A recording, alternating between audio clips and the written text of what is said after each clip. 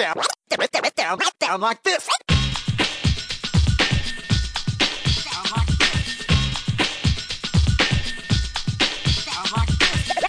Kia ora everyone, welcome to the Kiwi Running Show, episode number... I don't know what the number is. We're well over a year, which was one of my goals, was to get to a year. Well, we're not quite at a year. What? Yet. No. Yeah, it was about May when we started. No. Because we're only up to episode 42. We haven't missed I thought it 10 was episodes. 52 or something. No, 40-something. Okay. Anyway, so... we're terrible at keeping count, but we're average at podcasting. So anyway, training talk. Hayden, what's on the agenda for today? Yeah, so today we're going to talk about saving time as runners, how to be time efficient with our running training. And it's very apt at the moment because right now there's one of your runners just scooting on past. Yeah, and so this is the main athlete that I coach, Keegan. We're down here doing a session. Look, like a lot of people out there, and I'll loosely term myself a runner. A lot of runners out there, we live busy lives. We've got a lot going on: work, family, friends, drug habits, what have you. Speak for yourself. Yeah. And so fitting in your running amongst that busy life is one of the number one challenges we all face. So we thought for the training talk we'd just kind of meander through a few little tips as to what you can do to save time, and I'm doing one of them right now. So I've scheduled two things at the same time. I've scheduled this podcast recording at the same time as I'm overviewing my athlete doing some stride outs. Yeah, so. Awesome. And also in today's show we are going to catch up with two lovely ladies who have done the quite incredible challenge of completing a marathon on every continent in the country, which in the world, which is more precise. Which off the sound of it, it's what, 8 continents in the world? 7, including Antarctica, which some people don't include. Yeah, and that's where it gets tricky. It is. But well, yeah. Aside from Antarctica, it seems like a relatively easy challenge. Just spend some money on airfares. Yeah. But then throw in Antarctica, and that's the one they've just done recently. So it'll be cool to hear how they got on running in the snow. Yeah. And then we're going to cover off the little bits of news at the end. Fantastic. And so just joining me now is athlete Keegan. So just in the spirit of the training talk, I'm going to ask Keegan, how was that stride out compared to the previous few? Felt a bit better. Yeah? Faster or slower? Maybe a bit slower. Yeah, so what kind of happened? You were leaning over it and relaxing? Yeah, and focusing too much on the leaning over and less on the getting the power in the strides. Yeah. So maybe go back to that first thing we talked about, like focusing on every footfall. Yeah. Yep, just for the last... How many is that? That's 4. 4 more. Cool. Okay, cool. Sweet. Right. So a little bit of coaching in action there. So how to save time when you're a runner? I've definitely got a few thoughts on this. Yeah. But shall we get started with why? Why would we want to save time? So couple of reasons. We all have jobs and they generally take around 40 hours a week. Yep. So that is basically that takes up most of our time. So in terms of being a professional, well-prepared athlete, you'd want to just cut that out. But unfortunately we all require food and housing and stuff like that, so we have to keep working. So there's an inherent challenge. You add on top of that either family or social life, and almost all of us have one of those two things. Very few of us have both. You add in the family and the social life, and there just isn't enough time to be out spending 2 hours a day getting in quality training, let alone, we've talked about recovery tactics like taking naps and getting massages. Just impossible in the context of a busy person. So, and actually we talked about these recovery tactics the previous week, and so I thought this would be some good balance to talk about the reality of most people's training, which is just trying to find the time to fit it in. Absolutely. And if we break it down, the flip side of that is the number one thing that will predict your performance as a runner is the amount of time and volume that you put in.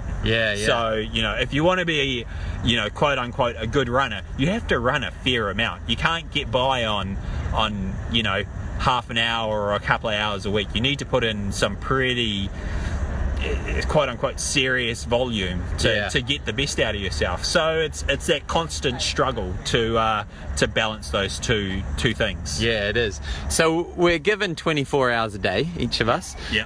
Probably 8 hours of that is going to be sleep. 8 hours of that is probably going to be work. Yeah. And then, I don't know, a couple of hours for eating, toilet, that sort of thing. And then you've got to add in, especially if you live in Auckland, up to 2 or 3 hours to commuting. Yeah. So you see quite quickly we're down to maybe 3 or 4 leisure hours. Yeah. Where if you have a family, you might have to include spending some time with them, which, you know, whether or not you like it, that's what has to be done with families. So, and what prompted this for me was, you know, I've been really lazy with my own training lately, and we went for a bit of a family walk on the weekend, and I kind of found a way to fit in a bit of a run. And it's something that, with how busy I am, I've got to get smarter with. So I thought I'd just pick your brain for a few ideas, Hayden. Yeah. So the other way to come at it is a 1 hour run is only 4% of the day. So that's not a huge sacrifice, but when we're talking spare time, that 3 to 4 hours max, So we're talking 25%, 33% of your free time in a day. Yeah, that's significant. It's funny how you put it those two separate ways, and it, you know, don't cut out your sleep. That's a terrible idea. Yeah. Like, never, don't cut down on sleep. Yeah, it's not just a matter of waking up at 4 a.m. getting the thing done. Yeah, so look, let's get into it. A few tactics of trying to fit it in, but the number one has to be the work run. Right? Yeah, Are you with me on run. this? Yeah. Yeah. Have you ever done work running? Yes, so living in Wellington especially, I used to catch the train to work. So I would run, it was about 5k, including the run to the station, then from the station to work. Was by far and away the best way to get to work. It's the quickest. And I would get in 5k each way and then go for a run at lunchtime. Oh, really? Yeah, so a triple day, but 10k at lunchtime, 5k at the start, and then 20k in the day. Wow. Bang, just like that. That's so I do nice. that 5 times a week, 100k. Yeah. And effectively, I was only losing that 45 minutes I was doing for that lunchtime run. Yeah. As far as time out of my day. Yeah. So what about you? Have you done the run commute? I've never done the run commute. I've never had a workplace that has had really, really good end of journey facilities, which kind of just kills the whole thing if you can't get a really good shower in. And for sure, all the logistics that surround that. You need to have some office space that includes like lockers and stuff, which just hasn't existed. And there has to be somewhere to put your smelly shoes and your smelly clothes, because if it's in the middle of the office and you got to tie it up in a plastic bag that's got a leak in it, and then it's and some people do that, but for me, I guess I've always taken my work really seriously, and it just doesn't sit well with me having stinky running stuff lying around the office. I have done a lot of lunchtime running, and it's something that works really well for me. Just asserting your contractual right to have an hour for lunch. Yeah. No one needs an hour for lunch. This is wasted time. So I'm a huge fan of the lunchtime run. Yeah. And I've always thought if you can run half an hour a day, you're at the very least maintaining your fitness. Yeah. If not building on it for some people. So for sure, massive fan of the lunchtime run. Cool. I reckon we should do another show all on run commuting, because I've got some great ideas. But yeah, so I think the other really good one is to, like you said before, incorporate it into some sort of other activity that you're doing in your life. Family activity, right? Yeah. Family or friends activity. Yeah. So I'll go into more detail. We went and did a bit of a family walk in Okura. So my partner Kelly and the two, we were host parents for 2 Chinese students. So we all went and walked Okura. And so we walked out for about an hour. Yep. And then they were like, oh, we've come far enough. And so they turned around and walked back. And I just ran out for another 15 minutes. Nice. And then turned around and was running. So I ran out pretty easily for that initial 15 minutes. Yep. And then turned around and came back. And then started running a bit faster on the way back. And I only just caught them right by the car park. Nice. And to be honest, they didn't miss me. They were happy that I was there, and I was part of the activity, and I was walking with them and chatting with them for over half of it. Yeah. But I got my run in. And so it was really like, I was quite stoked with the scenario. And it doesn't always work out that perfectly, but if you do have if you like to do stuff with, he's looking good, isn't he? He's looking very good. Yeah. Sorry. We're talking about your athlete, of course, and not just picking out random men running by.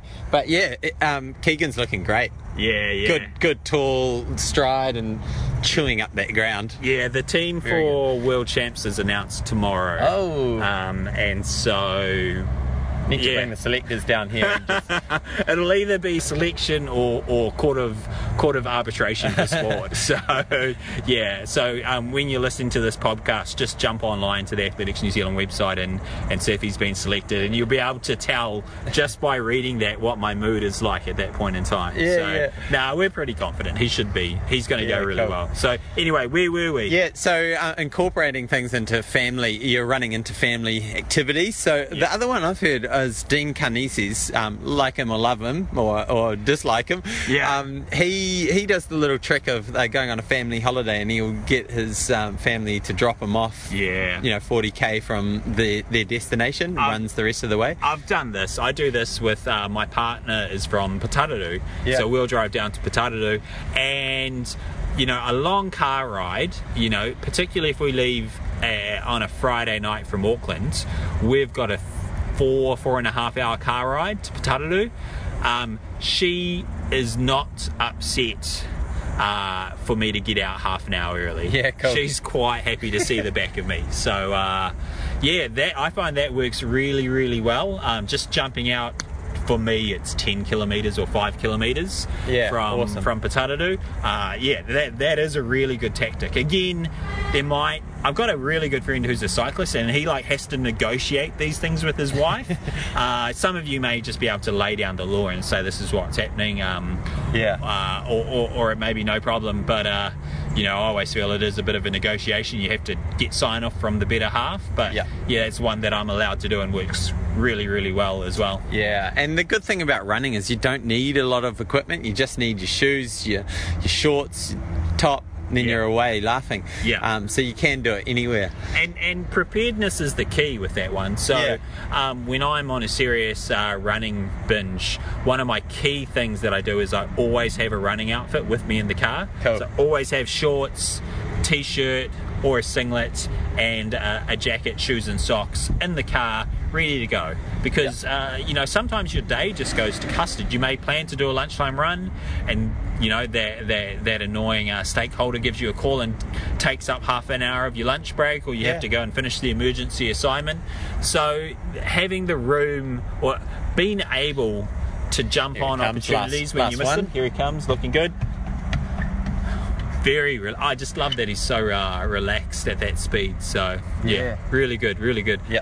Having the resources available to jump on opportunities when you miss when your best laid plans go to waste. So, like I've run out of petrol before, had to do the run to the petrol station, but it's a good way of getting in some extra miles. Got the running kit in the car, just jog down, good excuse. The other point that I would offer is to not discount the short run. So before I got a coach and started actually properly training, I used to do every run 15 minutes, and then 25 minutes was my long run, but 15 minutes I would sort of jog for 5 minutes, and then 10 minutes as hard as I possibly could. Just smash it. And from that training I ran 17:30 for the 5k, so reasonably good. There's a lot to be said for that, and a lot of people, either people like me who have been around for a while and get older and slower, or people who come to the sport a bit later in their as they're a bit older, they shy away from the really fast stuff, and they never really hammer themselves on runs. And I'll flag up, I'm not a huge fan of that as a training philosophy, hammering yourself. But, if you've got 20 minutes, you can do some hella good training in 20 minutes. And that's, it is a good way, just, get this idea out of your head that you've got to have an hour. Yeah. You know, which is a quarter of all your leisure time for a day. You only need 20 minutes, so that's a 12th. Yeah. So yeah, really good. And this is my favourite workout possible to feel amazing.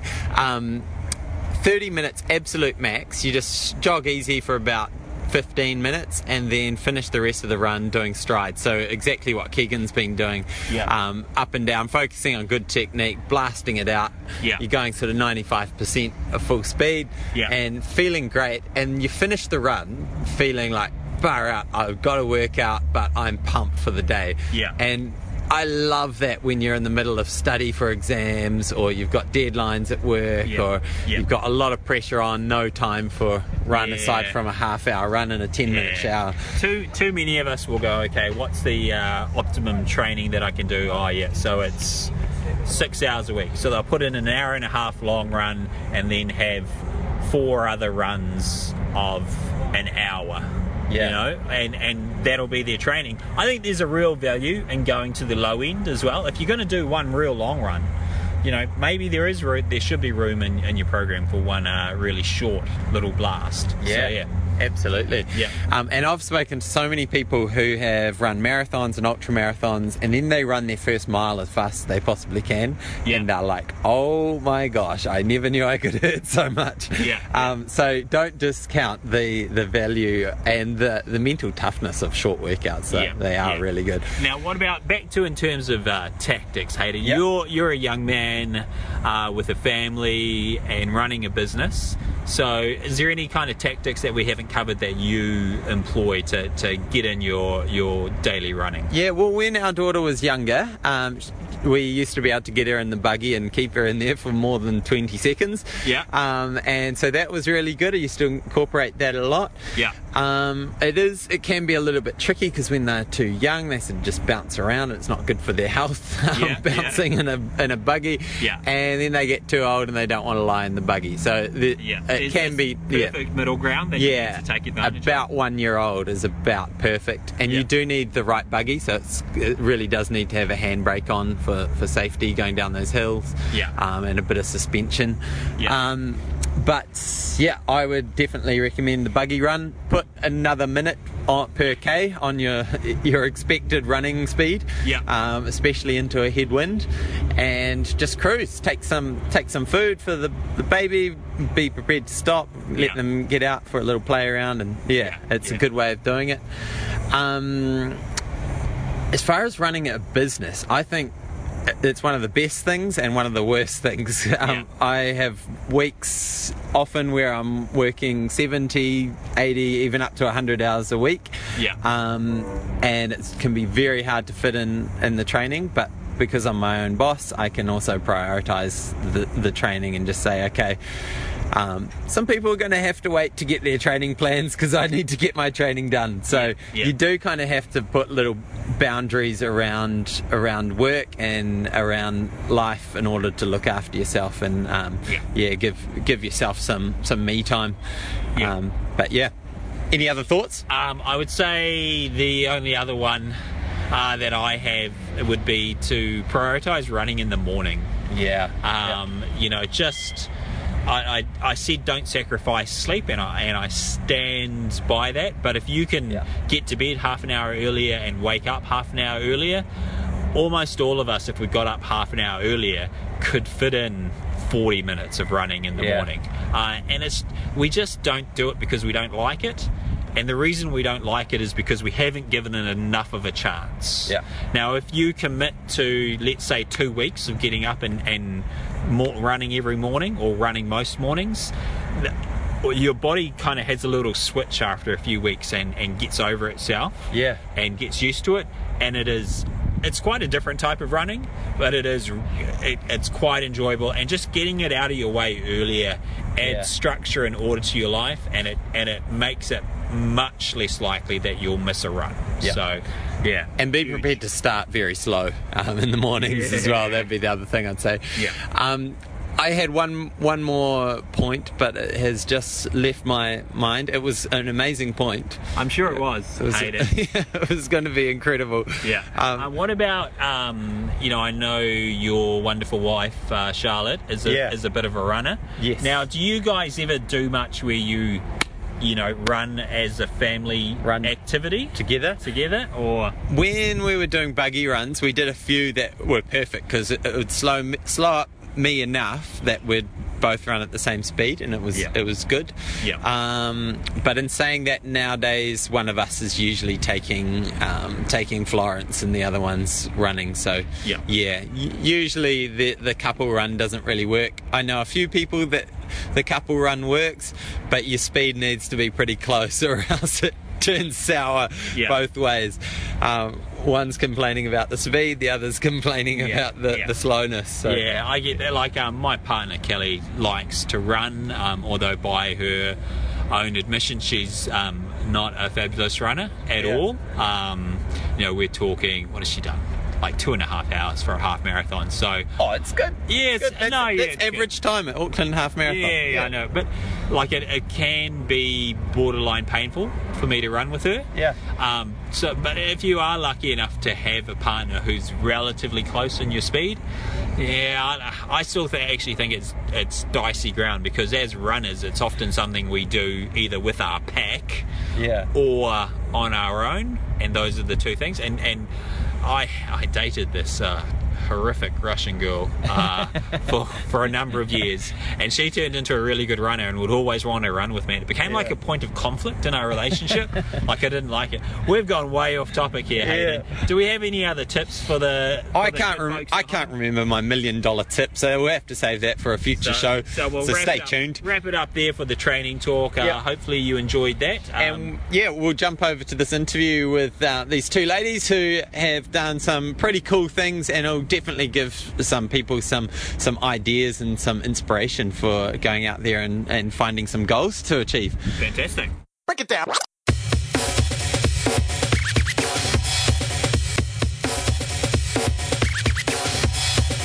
All right, so on the phone with us today we have a lady who has just come back from a rather cold part of the world, completing a very impressive challenge, and it's one of those real bucket list goals that I know a lot of runners have got, of completing 7 marathons on 7 continents in the world. So welcome to the show, Tracy Hickman.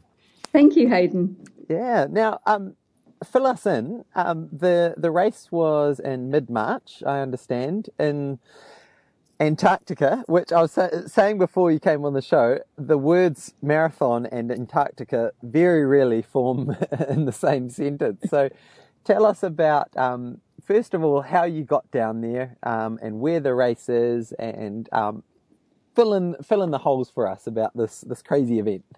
Will do, Hayden. Yeah. So I guess I've got used to, over the last few years, hearing people's reactions when I say that I'm doing a marathon in Antarctica. I'd actually been on the wait list for 4 years to do it. Yeah.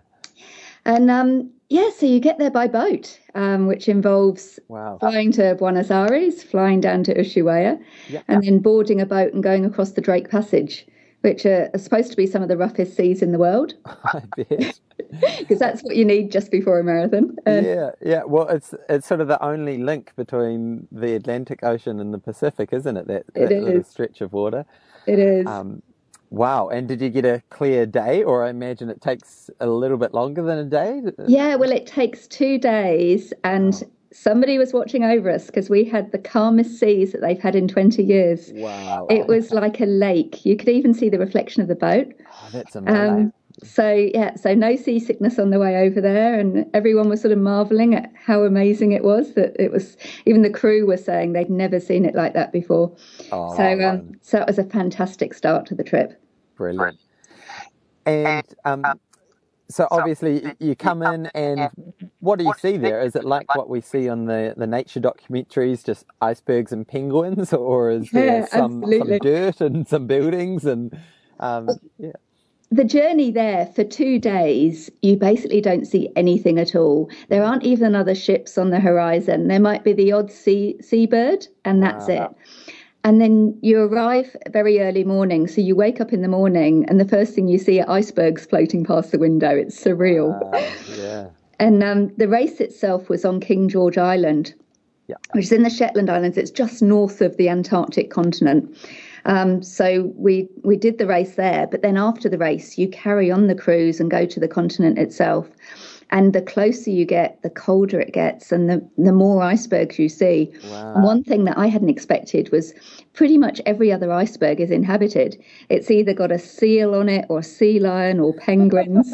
And it's just, So open the curtains in the morning, look out the window and see a seal floating by. Yeah. That is really amazing. And the race itself, were you running on snow or were there was it a nice sealed pathway like the Auckland Marathon? Not quite. So certainly in previous years they've run on snow and ice, and last year the weather was so horrendous that they actually had to stop the race sort of 2/3 of the way through, and a lot of people didn't get to finish. Wow. So I have to say I set my expectations pretty low, and I thought, look, the trip will be amazing. If I don't get to run, then that's fine. I'll be in the frame of mind that I'm going to deal with it and not let it ruin the trip. But we had, again, the most amazing weather on race day. I mean, it wasn't sunny. It was overcast. Yeah. But the route is you do 6 loops between the Chinese and the Russian bases. Oh, cool. And the road that you go on is a bit like a gravel road. It's quite heavily salted because it's used by a lot of traffic between the bases. Sure, yeah. And so even though we had to do 6 loops, and on the second loop it snowed a little bit, but the snow didn't settle because of all the salt. Yeah. And it was quite muddy in places. It was quite hilly. Yeah. And initially, I was a bit apprehensive about doing so many loops because I thought, this is just going to be so boring. But because there's 100 runners on the ship and you get to know everybody in the 2 days of travelling there. Yeah. So as you're running around, there's no supporters at all, but you see the runners every time you go round on a loop and you all sort of cheer each other on. Brilliant. So yeah, it's a great atmosphere. Very cool. And did you see any wildlife out on the run? So at the very start, there were some gentoo penguins, which are sort of the natives in the area. And as we were running the race, you could see the icebergs and the glaciers and things in the distance. That was quite surreal. And quite a lot of, even though there wasn't snow and ice on the road itself, right next to it, there was a heap of snow and frozen lakes and things. Wow. And then at the very end, we had the most amazing experience. There was an emperor penguin came up. And he stood under the finish line. It's a little bit sad because he was way off course. He should have been a long way south, and I don't think it was going to have a happy ending for him. Yeah. But yeah, we got to experience that. And again, most of the crew had never actually seen an emperor penguin because the ship doesn't normally go to those areas. Yeah. So yeah. Oh, very cool. Special. That's amazing. So does some of your finish line photos include some of the penguin? Or? No, not my ones, but at the end, a lot of people took photos just of the penguins standing under the finish line. Wow. And I've got a couple of those. Very cool. Now, for people who might be considering this race, what would you recommend as far as gear to take? I imagine trail shoes are the way to go, but you've got to be prepared for some pretty cold conditions as well. Definitely trail shoes. I mean, the temperature can be anywhere between -5 and -20, depending on wind chill. Yeah. I've got a client who's got an industrial size freezer, Dad's Pies up in Silverdale, and they let me train in their freezer. Just wheel the treadmill in? And... No, I actually ran around it. It was big enough to run around. Oh, that's amazing. I stuck all my gear on and I went... tried all my gear out and realised that I got really cold just after a few minutes. Yeah. So then I went and bought some new gear. And so it was really good to actually try that. There was a crew on the boat from the Tauranga area, and they did the same. They practiced in the local freezer sort of quite a few times. Because one of the things is training for it. It's always at the beginning of March. Yeah. And it means for us, we're training through our summer and the heat of summer.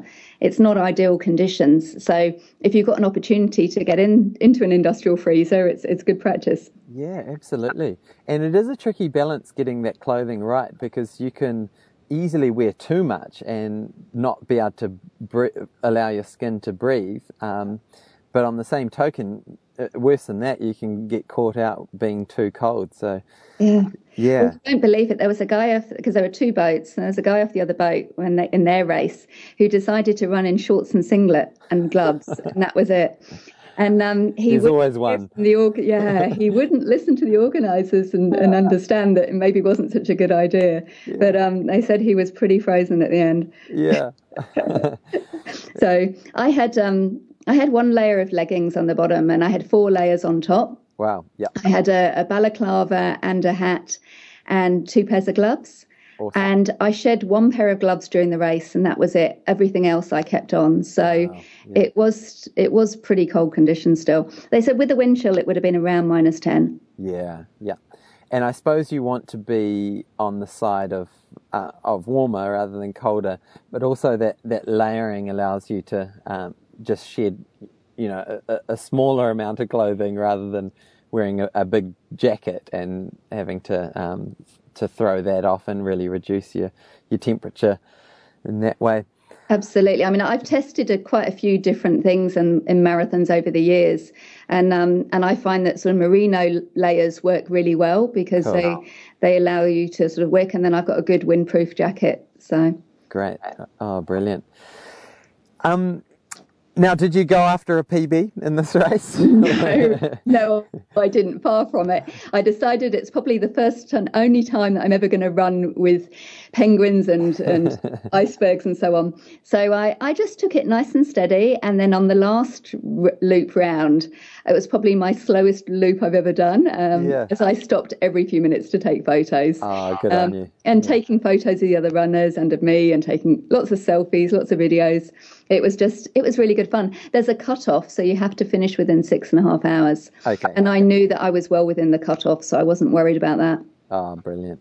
Yeah, you've got to really embrace that opportunity. It is literally a once-in-a-lifetime opportunity. If it takes 4 years just to get into the thing, and then it's probably not something that's easy on the pocket as well. So no, it's not. It's quite pricey. But I think one thing to think about is that it's not just about the run. They're amazing. There are 100 runners from all over the world on the ship. So hearing their experiences and tales of other races was really motivating. A lot of people brought their partners with them, and there was also a half marathon, which had a 6.5 hour cutoff, so people could walk it. And awesome. And so there were about 30 people who were doing the half marathon. That was great. Great. And because once the run is over, you then carry on cruising, and you get the most amazing wildlife encounters with penguins and whales. So there was a lot more to it than just the run. And so it made it more of a holiday. Yeah, very cool. Oh, brilliant. Now, this run was the culmination of the 7 Continents Challenge. And I know you've had a partner in crime in your friend Jo Sims, has she done all the races with you? No, we've done a few races separately where we've done them sort of in different years. But the majority of races over the last few years we've done together. We've probably done, I don't know, maybe 10 or 15 marathons together. Oh, brilliant. And we do most of our training together. So we discovered early on that we run at pretty much the same pace. And she's 10 years younger than me, but it evens out. I'm better at uphill, she's better downhill. So between the two of us, we generally end up in the same place. Yeah, pull each other along. That's good. Now, she was going to join the show tonight, but she's down with a little cold, so must be coming back to the tropical weather back here. That's it. No, it's a shame she can't be here, because it would have been good bouncing off ideas from each other. But no, certainly doing all the races together has been fantastic, because there have been times where one of us has had a bad race. It's very rare that both of us have had a bad race, so the other one's been able to pull each other through. Oh, that's very cool. Now, take us back. When did this running bug kind of hit for you? What sort of sparked all the madness? Well, I've always loved running, and probably because it's been the only sporty thing that I could really do. Yeah. When I was young, I couldn't swim. I was hopeless at anything to do with the ball, so team sports were out. But running worked. So awesome. Over the years, I used to do sort of quite a few short runs. And then when I moved to Auckland, so 10 years ago, I didn't know a soul up here. So I thought I'll join a running club and get to know some people. And everyone else was training for a marathon. So I thought, why not? I'll give it a go. Yeah. Brilliant. And you may as well give that club a plug. So Get Running is the club that I joined. Cool. Gaz Brown does an amazing job with beginners. There was a whole group of us, probably about 20 of us, that he got through our first marathon. Brilliant. And we've all kept in touch. So whilst we don't run with the club anymore, we're all off doing our own thing, and some of them have got into triathlons, and some people aren't sort of doing as much running, but we still meet socially. Awesome. Yeah, the friends you make out there training are definitely lifelong friends when you're going through that sort of hardship together and sharing those experiences. Now, what was that first marathon you did? The first one was actually Auckland, 2008 Auckland Marathon, and it was amazing. The training for it was really good. Gaz had done me a training plan, and I did every single run on the plan. Well done. And at the end, when I told him that, he said, "Oh, I thought you'd only do about half of them." So I was pretty well prepared. And on the day when the race was over, I sort of thought to myself, "Oh, is that it? That wasn't as hard as I thought it was going to be." So. And unfortunately, the day after my first marathon, my mother passed away unexpectedly. Wow.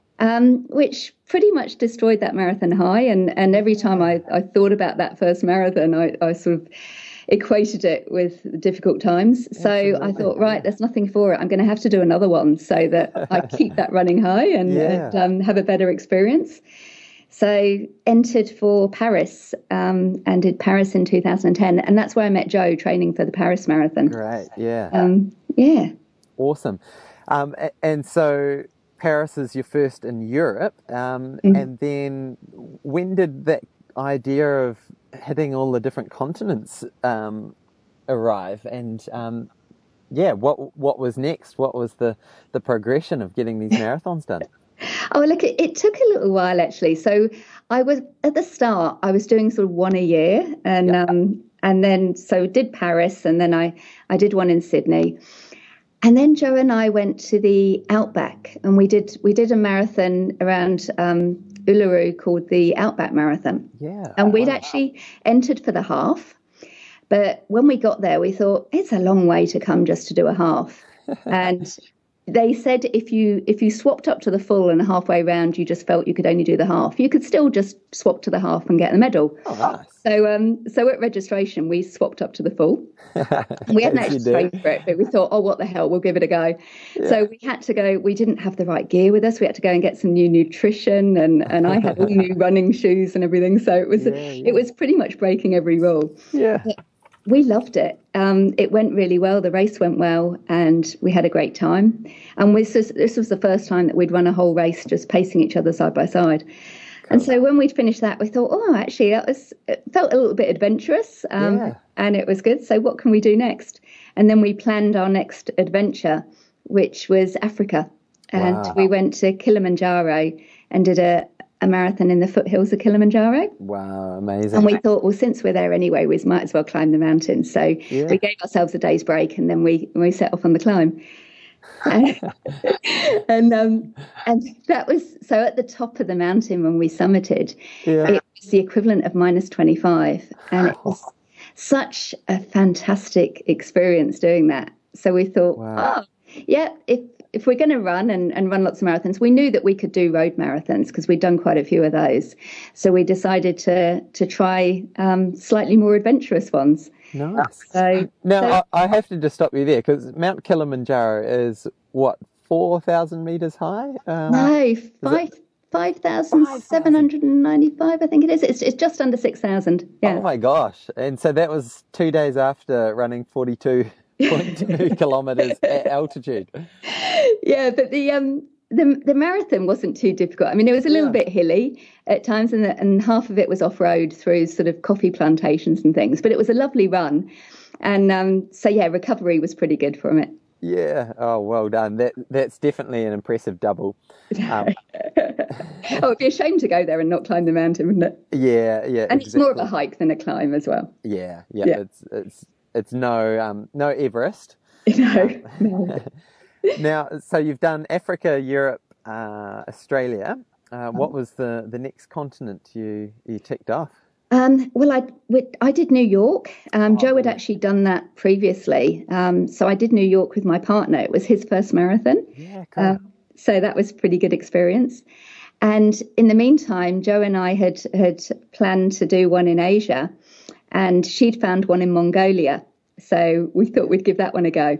It's called the Sunrise to Sunset. There was 100K and a marathon, and we did actually think about the 100K, and we realised that we hadn't really trained enough. We didn't have enough time to get ready for that, so we just did the marathon.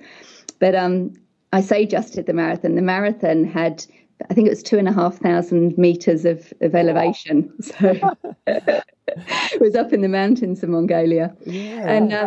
And it was another one of these ones where you go away for a week with a group of runners. You have to stay a full week at the camp. Wow. And there were runners from all over the world there. And unfortunately, about half the runners there, including me, got food poisoning the night before the race. Are you kidding? Horrendous. It was literally all my carb loading for the day reappeared, and I finally stopped being ill at about 1 o'clock in the morning, and the alarm went off at 2 to get up for the race because in the dark. And it's the first time I was queuing up for the gear check, and they had to get a seat for me to sit down because I was feeling so weak. And how on earth am I going to do this? Yeah. But Joe got me through it. So we, the first 6 kilometres or so was through forest, and it was dark. Okay. So we'd always planned to walk that bit. Yeah. So walked the first 6K, and then we just did a really gentle jog. And I had a couple of bits of bread that I'd taken from breakfast that sort of sustained me for the first half of the race. And I actually managed to keep a gel down, so that was good. But we were out on the course for 9 hours. Wow. And it's the first time I've done 9 hours on one gel. That is absolutely phenomenal. And how did you feel afterwards? I felt pretty flat because I was just so exhausted. Yeah. But once it had sunk in, a few days later, when it had sunk in what I'd done, I thought, oh gosh, I didn't actually feel nervous about Antarctica because I thought, how can it be worse than this? Yeah, that's about as low as it can get. Yeah. All right, so that's Asia done, and I'm guessing the last thing left on the list was South America. Is that? Yeah, it was. And so the Asia one was actually last August. So the marathon was on the 2nd of August. Cool. Yeah. And we'd had it planned for us about a year or so that we'd entered it. And then before we went, so it would have been about June, I was thinking, gosh, if we go and do Antarctica in March, which was planned, we'll have to then do South America after that. And I turned 50 in September last year, and I wanted to go somewhere special for my birthday. Yeah. And I did a bit of hunting around, and I found an obscure little marathon in South America that was the day before my birthday. Oh, very good. So I decided to enter for it, and I told Jo what I'd done. She said, oh, no, but that means Antarctica will be your 7th and it won't be mine. And it's quite funny because at the start of this, I'd said to my partner, he was coming with me for my birthday, I said, it'll just be a romantic couple of weeks away, just the two of us, and I'll just slot a little marathon in there. Yeah. And then Jo said, would you mind very much if I registered? So she came along too. And then I ended up, my sister and her husband flew out from the UK. So but the whole entourage was fantastic. I'll tell you what, if anybody ever wants to get a podium finish on a marathon and get the most amazing trophies, I would highly recommend the Binacional, it was called. Cool. It actually went from Uruguay to Argentina. Wow. And it's run by this tiny little club. Everybody else there was either from Uruguay, Argentina, or they're a group of Brazilians. And all the profits from the race entry, go towards buying the cups and the medals. So there were about 200 people running, and there were about 150 prizes. I love it. That's brilliant. So Joe and I got these fantastically big cups. I mean, they're like something you'd get at the Grand Prix. Yeah. And we both got on the podium first time ever. So it was a very exciting little race to do. Oh, well done. And did you need your passport to cross the border? You did. So we didn't have to carry our passport with us. We had to give all the details beforehand, but we needed it for coming back. Wow. But fortunately, Paul came across and bought our passports for us. Yeah. I mean, I've heard of other people running between borders in South America, but it's usually for other reasons rather than races. Yeah. No medication involved in this one. Yeah. It's usually that you're carrying something a bit more serious than gels. Well, that's amazing. And with all the marathons you've done, what would be your favourite one? Or let's put it this way: what would be the one that you'd most like to go back and do again? I really enjoyed the Outback one, I think, because it was the first time in that experience. But there's another one that I did that I'd quite like to go at a different time of year. They do another race in the winter. So it was called the Midnight Sun Marathon, and it was up in Norway, in Tromsø, in the Arctic Circle. Yes, yeah. And it's start at midnight, is it? And that you sort of run through the night? That's right, yeah. You start at 8 o'clock at night, and then you run through the night, and it's light. And it's actually on the summer solstice. And they also do a winter one where you get to see the Northern Lights and run through the night when it's dark. And I wouldn't mind giving that one a go sometime. Wow. And speaking of that, are there any other bucket list races or next goals that you want to tick off? Oh, yeah. So I'm doing Berlin in September, and there are a couple of other ones, Tokyo, Boston and Chicago. If I do those, then you get the majors medal, which is, because it's all about the bling, isn't it? There's the most amazing medal for that one that's got sort of 6 medals in one. And this time next year, hopefully I'll be on my way home from the Marathon des Sables. So Joe and I have both entered that, which is the 250k across the desert in North Africa. Yeah, wow. Well, you're definitely ticking off many of the big goals that many runners have around the world. So well done for being so adventurous with your running, and it really is inspiring. Now, to give people a little bit of a picture, what do you do with the rest of your life when you're not running? And Well, I work as a business advisor for one of the big accounting firms, so I'm a director at Staples Rodway. Cool. And so spend my day working with businesses on governance and strategy and business valuations. And most of my clients, when I see them, the first thing they ask is, "Where's your next run?" or "Where have you just been?" or "Tell me about Antarctica." So that's quite good fun. Yeah, and I'm guessing the running provides a welcome relief from what must be a pretty stressful role at sometimes. Yeah, and that's one of the reasons that I love running is the stress relief that it provides, whether that be work stress or family stress. It's really good to just get outside.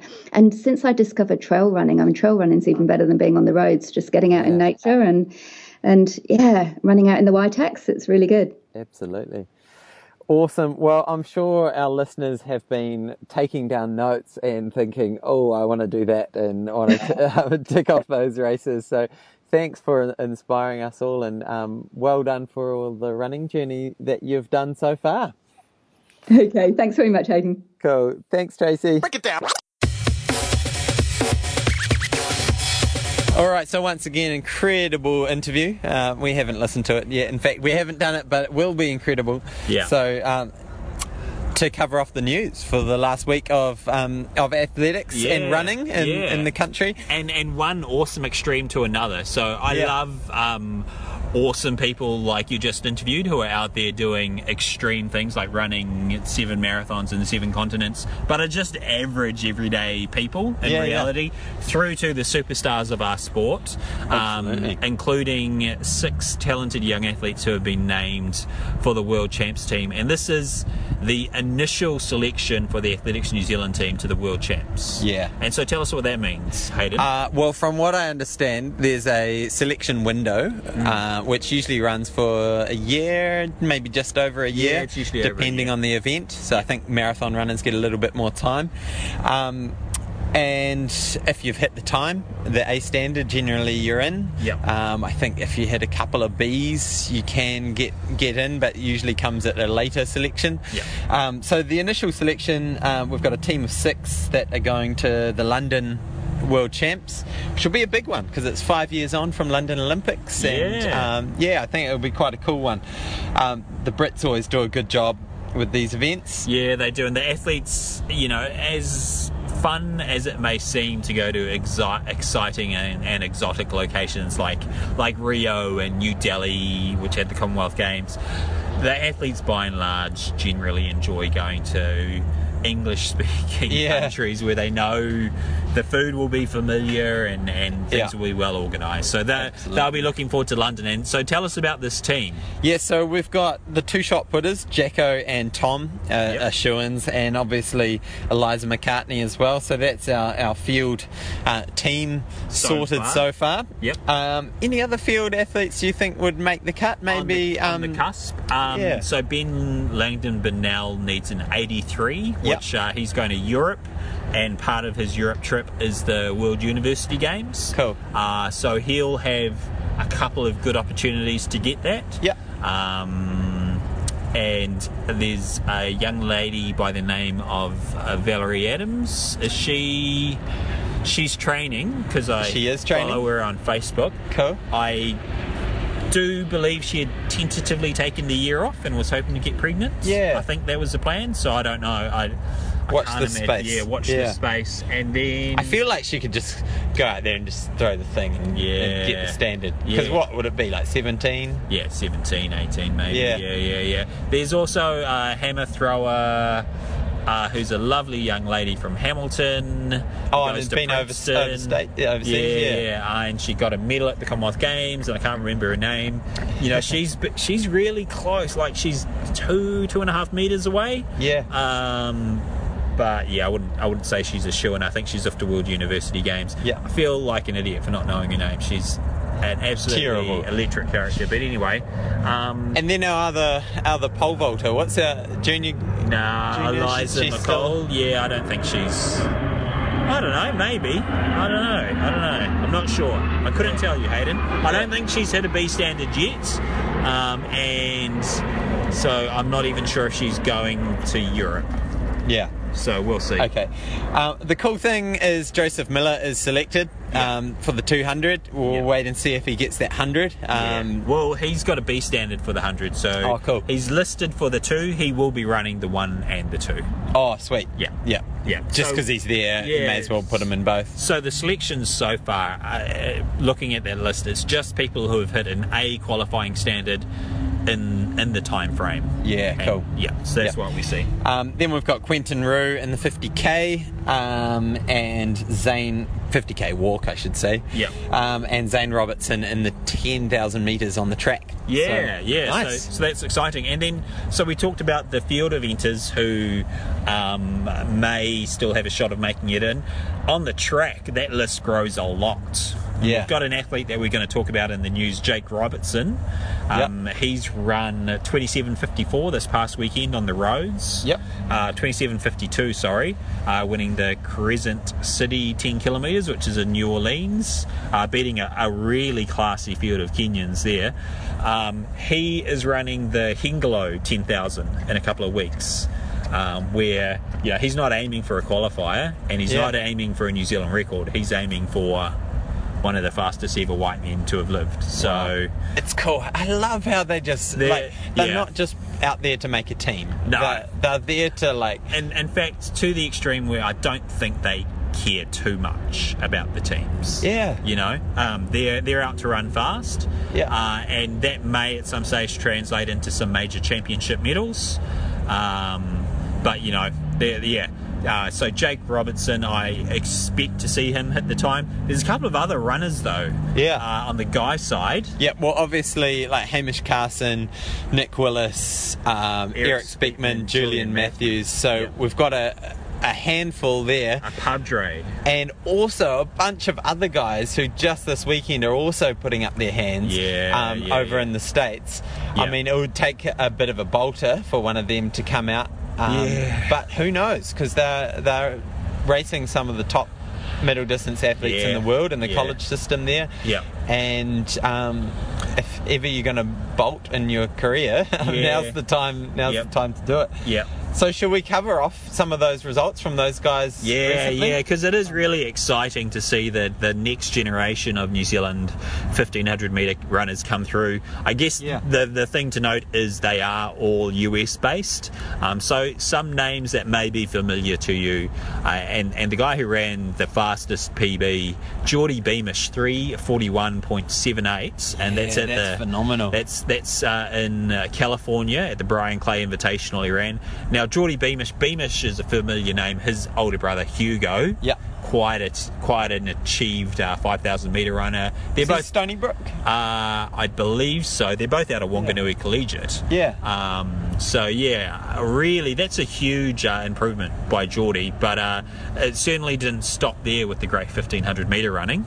I mean, what excites me about Beamish's run is that's about where Eric Speakman was this time last year. Yeah. And he got down to 3:37. Yeah. So that, I mean, it's not to say that he's going to take another jump, but now he's like that next generation coming through. He's following close in the footsteps. Yeah, look, and he's young. We're talking 21, 22. So he's doing all the right things, and he was he? What does this mean? 4R15? I think that he was fourth in round 15 or 15th in fourth round. I don't know. Yeah, they have so many heats at some of these meets. Yeah. It's crazy, and most of the finishes are like throw a blanket over them. So yeah, they're great races to run fast, and he wasn't the only one to run fast. We've got So Ben Moynihan, he ran 3:45.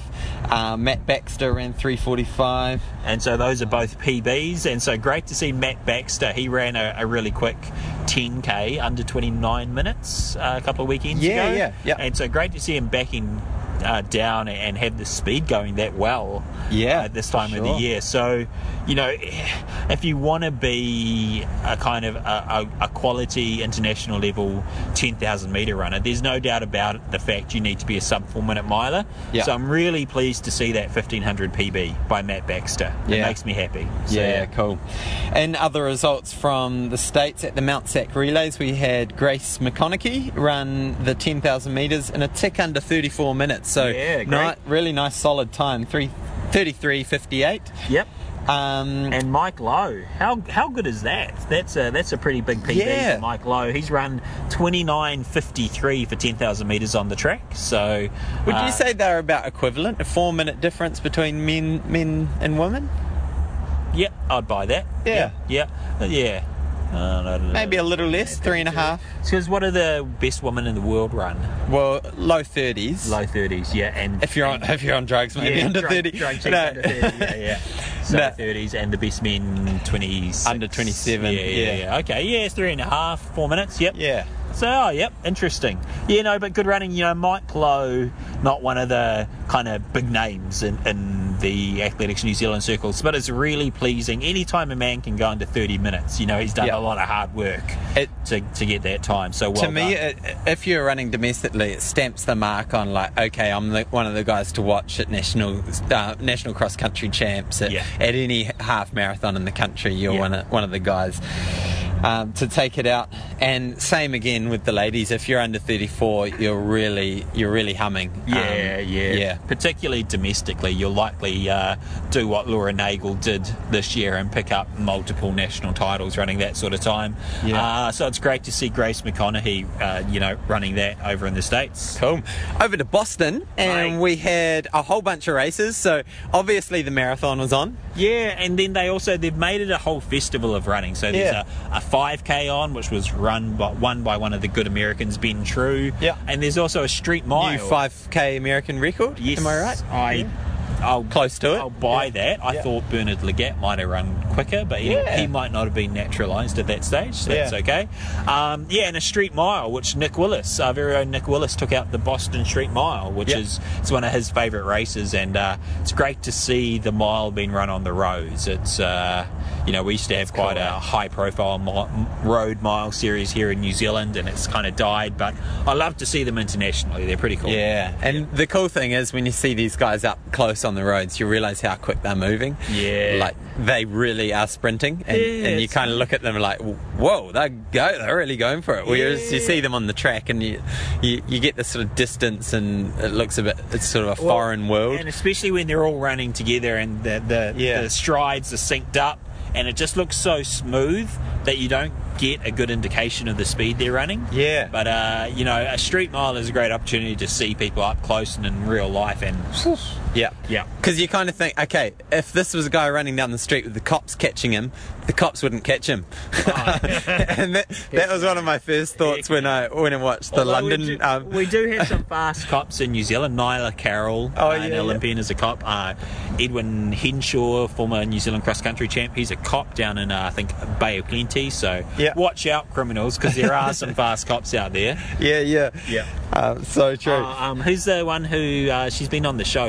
Mel Aitken. Yeah. God, imagine how embarrassed you'd be if you were a fit young criminal and then you got run down by this, a little blonde female cop she's probably in her 40s, Mel. Yeah, she probably knows kung fu as well. Oh, I bet She'll hunt you down after a 42k chase through the trails of the West Coast and then kung fu you. Yeah, I wouldn't pick a fight with her, so I better watch what I say. So anyway, tell us about the main race. Is obviously the marathon, which was quite exciting.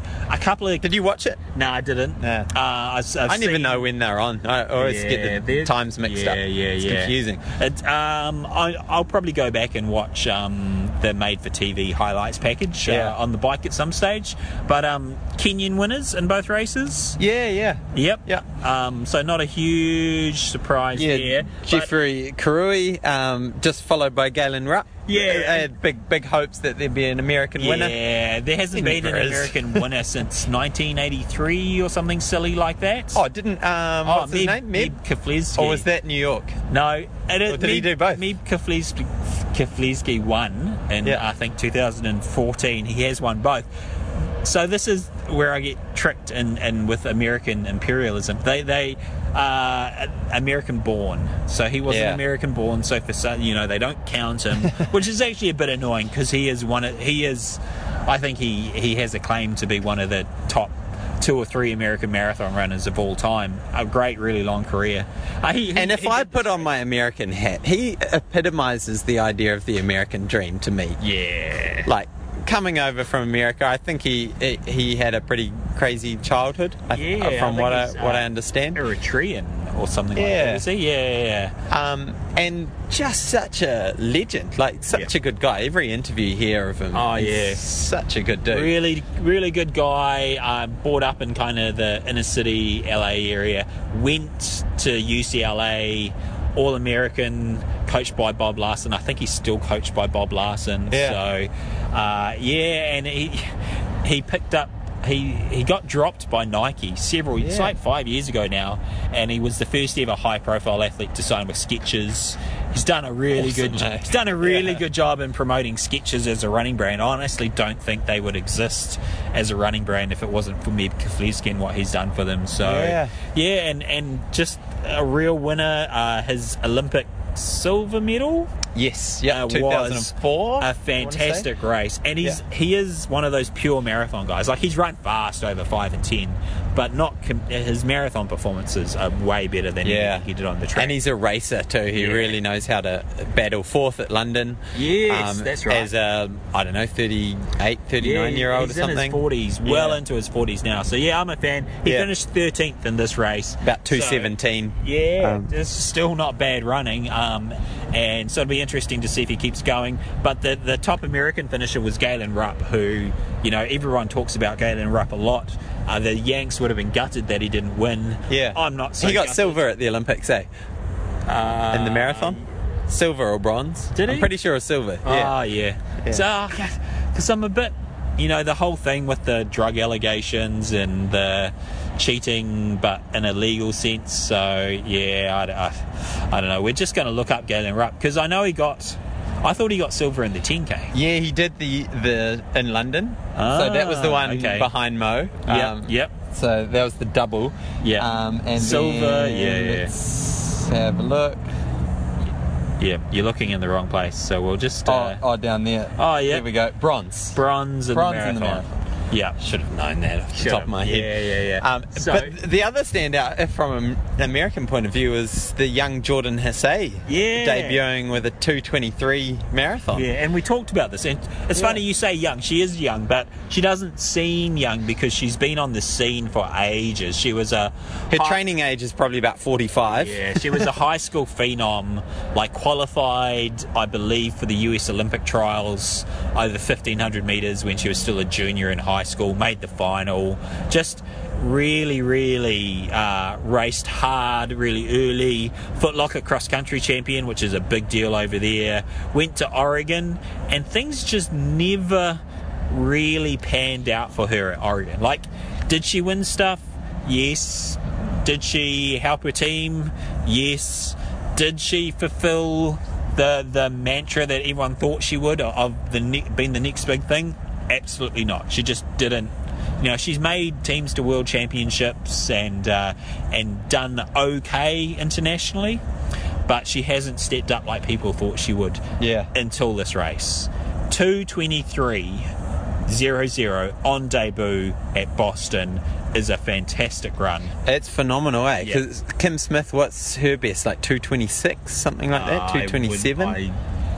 I want to say 2:25, but I don't have any factual basis for that. But 2:23 is moving. It is absolutely moving. She was the top American. She beat an American, Desi somebody or other.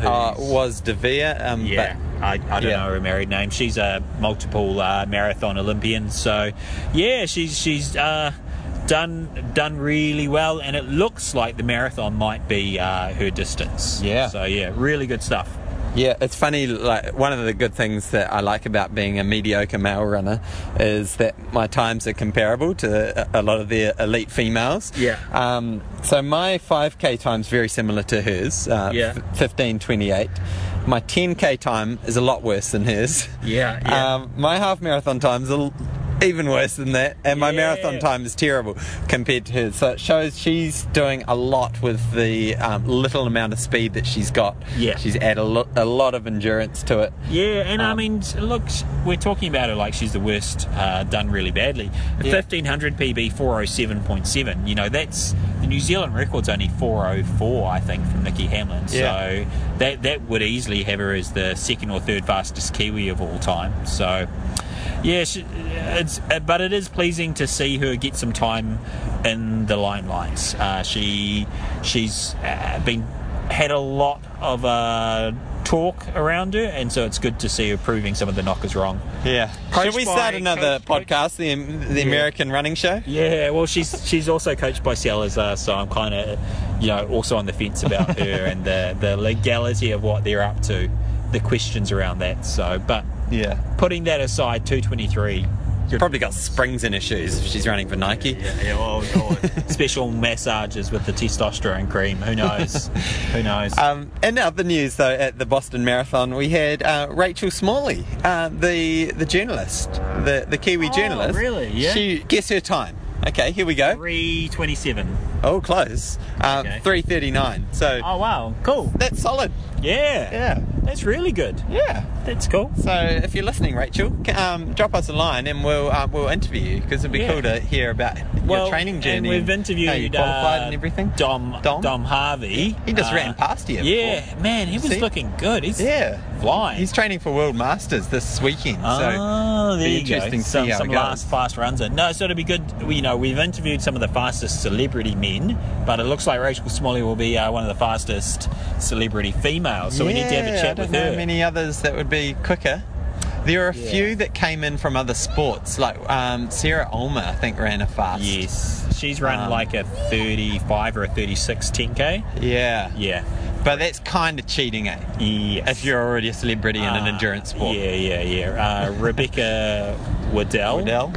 She's run pretty well, but she was a runner, a New Zealand junior record holder, so it doesn't count. She just switched to rowing and then married an Olympic champion. So but anyway, so any other news to cover off? The big news, and it's more bit of a hype up for what's coming, is the World Masters Games. Yeah. So that starts this weekend down here in Auckland. Do you have a few tempo fitters doing it? We've got heaps. So really? Loads of our runners are doing it. It's really cool seeing. Like a lot of these runners will be the first time they touch a track, and probably the last time that they touch a track. Yeah. So we've got people entered in the 800, right up to the half marathon, cross country, cool. 5K. Yeah. That's awesome. All of them. And so where's all this taking place? So half marathon 10K is this Saturday. It starts at the Cloud, runs out along Tamaki Drive. Yep. So just nice and flat, cruisy run. Yep. And then the track stuff is out at Henderson. So at the Waitakere. Yep. And I'm not too sure of ticket information, but I'm pretty sure it'll be cheap or very, very free. Yeah. I mean, very cheap or free. I kind of hope it'll be free, but you never know. Yep. So pop along, because there'll be not only some pretty speedy and talented athletes there, but talk about inspiration central. Yeah. Like, if you avoid to go running in the next 24 hours after watching Masters Athletics, I don't know if anything will inspire you to do it. So the oldest athlete is 101 who's taking part in the World Masters Games. Indian guy, right? Yeah, I saw him on the newspaper today. So so it's cool. Impressive. But as far as Kiwis go, we've got Sally Gibbs, who's probably one of the favourites to pick up some titles. Yeah, I would say so. She's entered in everything. And by that I mean probably everything from sort of 800 up to half marathon, and everything in between. One of the runners that I've been helping out, Christine Adamson, she's been playing tennis basically all her life, and she's just turned 60. So she's in the 60s age group, and she'll be aiming to definitely in the hunt to pick off some medals, if not some wins. So cool. She's regularly running 5K in about 20 minutes flat at 60 years old. So pretty phenomenal. Awesome. We're hoping she gets to the start line healthy. She's had a few little niggles the last couple of weeks, as you do. Get her in the pool, mate. Get her in the pool. So and aside from that, anyone else that you can think of who... I know Alan James. I'm pretty sure he's entered. Cool. Stalking his Facebook information. I know he was real pumped about it. Quite a few kind of Kiwis who have been focusing on this for almost years since they've known that it was coming. So it's exciting. It's a big boost economically for Auckland. And it's a cool thing. It's awesome. It'll be very cool. So we're going to hope to bring you some interviews and a bit of coverage from the event in the next show. But otherwise, if you're in Auckland, come and check it out. Come and cheer on the runners, and definitely it is one of those warm-hearted events that will get you inspired to get out there and do the thing yourself. What's happening for you over the next little week? Just trying to get in a bit of running, a bit of coaching, spending with hopefully Keegan going to Worlds, the I guess training time that we're spending together has gone up quite a bit, just to try and maximise that opportunity. So we're catching up kind of 3 to 5 times a week. Wow. Awesome. More like 5 times a week, which is good, but that's a lot of time. And so just looking to get in a bit of my own running. This is what prompted the whole getting in your running efficiently, because I'm not doing a very good job of that. And then actually a few holidays coming up. Oh, nice. I've got a mate coming over from the States, and we're going to do a bit of a road trip. And just lined up a holiday with the missus. So I actually got like 3 holidays within 2 months. Awesome. Overseas? No. Oh, yes. Going to State of Origin with some friends. Wicked. Yeah, I'm not actually a massive fan of State. Like, I love league. Yeah. But I've got 2 friends who are obsessed with it. So I'm kind of like the third wheel. Yeah. Well, at least you can't be on the losing team if you don't have a stake. I'll pick a team and then, it's annoying because they're so into it. Just take 2 jerseys. And they'll just make the maroon one. They'll make fun of. They're both Queensland supporters, and I'm kind of a New South Wales supporters, and they'll make fun of me and rib me, and I'm like, I'm actually just here to hang out with you guys. Yeah. And you're giving me shit. I'm like, it gets old. Anyway, What about you? Tell what's happening with Tempo Fit, mate? Yeah, we've got some cool new developments. So we've just launched Tempo Fit online. So we've had a lot of inquiries from people saying, I really want to do Tempo Fit, but I'm living in Hong Kong.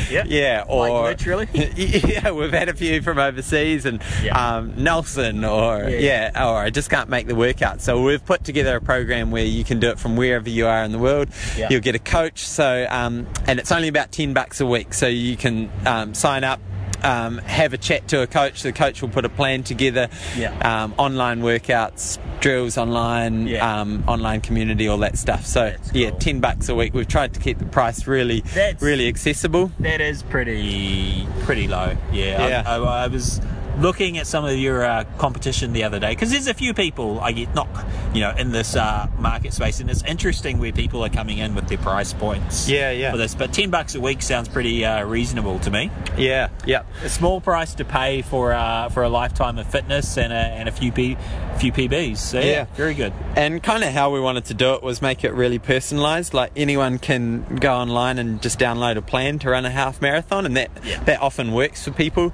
But if you really want to personalise it and really hone in on what's going to be right for yourself, and not leave any stone unturned, I think getting a coach alongside you to write a plan that's going to work for you is quite important. So that's kind of what we've tried to do. Something as simple as the plan, recognising the fact that you're going on a holiday in a certain period, and just timing your down weeks to fit in with the holiday. Whereas, if you just pick up a plan from the internet, it's not going to know you're going on holiday and can't do any of that training in the most important peak period. Or that you like to go to parkrun every Saturday, or that there's these other races that you're entered, and how does that fit around your half marathon schedule? And so it can get very complicated very quick, and then you throw in injuries to the mix and other goals like I want to lose weight and I want to enjoy myself and not worry too much about times, and personalising things can be a really big one for people. We've even gone to the point where we've thrown free training plans up on the website, so you can actually just go and download a free one if you want it. And then if you want to get it personalised, then you can join up for the paid service. So, cool. It's cool. That's very cool. And so if people want to get more information on that, where can they head? Just jump over to tempofit.org /online. We'll take you there, but you'll see all the links there. Sweet. And feel free to drop us an email at krs@tempofit.org. We've had some really good feedback lately from people saying they're enjoying the show. In spite of amateurish efforts, it's been enjoyed. That's good. Now, I forgot to mention as well, we had an email back about Owaraka, your comments about the club being just for kids. They said they're actually making some big gains in adult stuff, so there's a lot more going on now, and it sounds like they're doing some good work there. And duly noted. Please accept my humble apologies. So keep the comments coming. Tell us what you'd like on the show. Like we said last week, if there's any stories out there, we want to share them, especially those inspirational stories. And also sign up on iTunes, subscribe to the podcast, flick a review. Especially if it's a 5-star review, it really helps us get the word out. It actually does. And look, we're loving bringing the show. We like to think we're going out to a decent audience, so please do share it with your running friends, let them know about it so they can hopefully check it out and get on board as well. Absolutely. Until next week, happy running, guys. Look forward to talking then. Ka kite. break it down like this.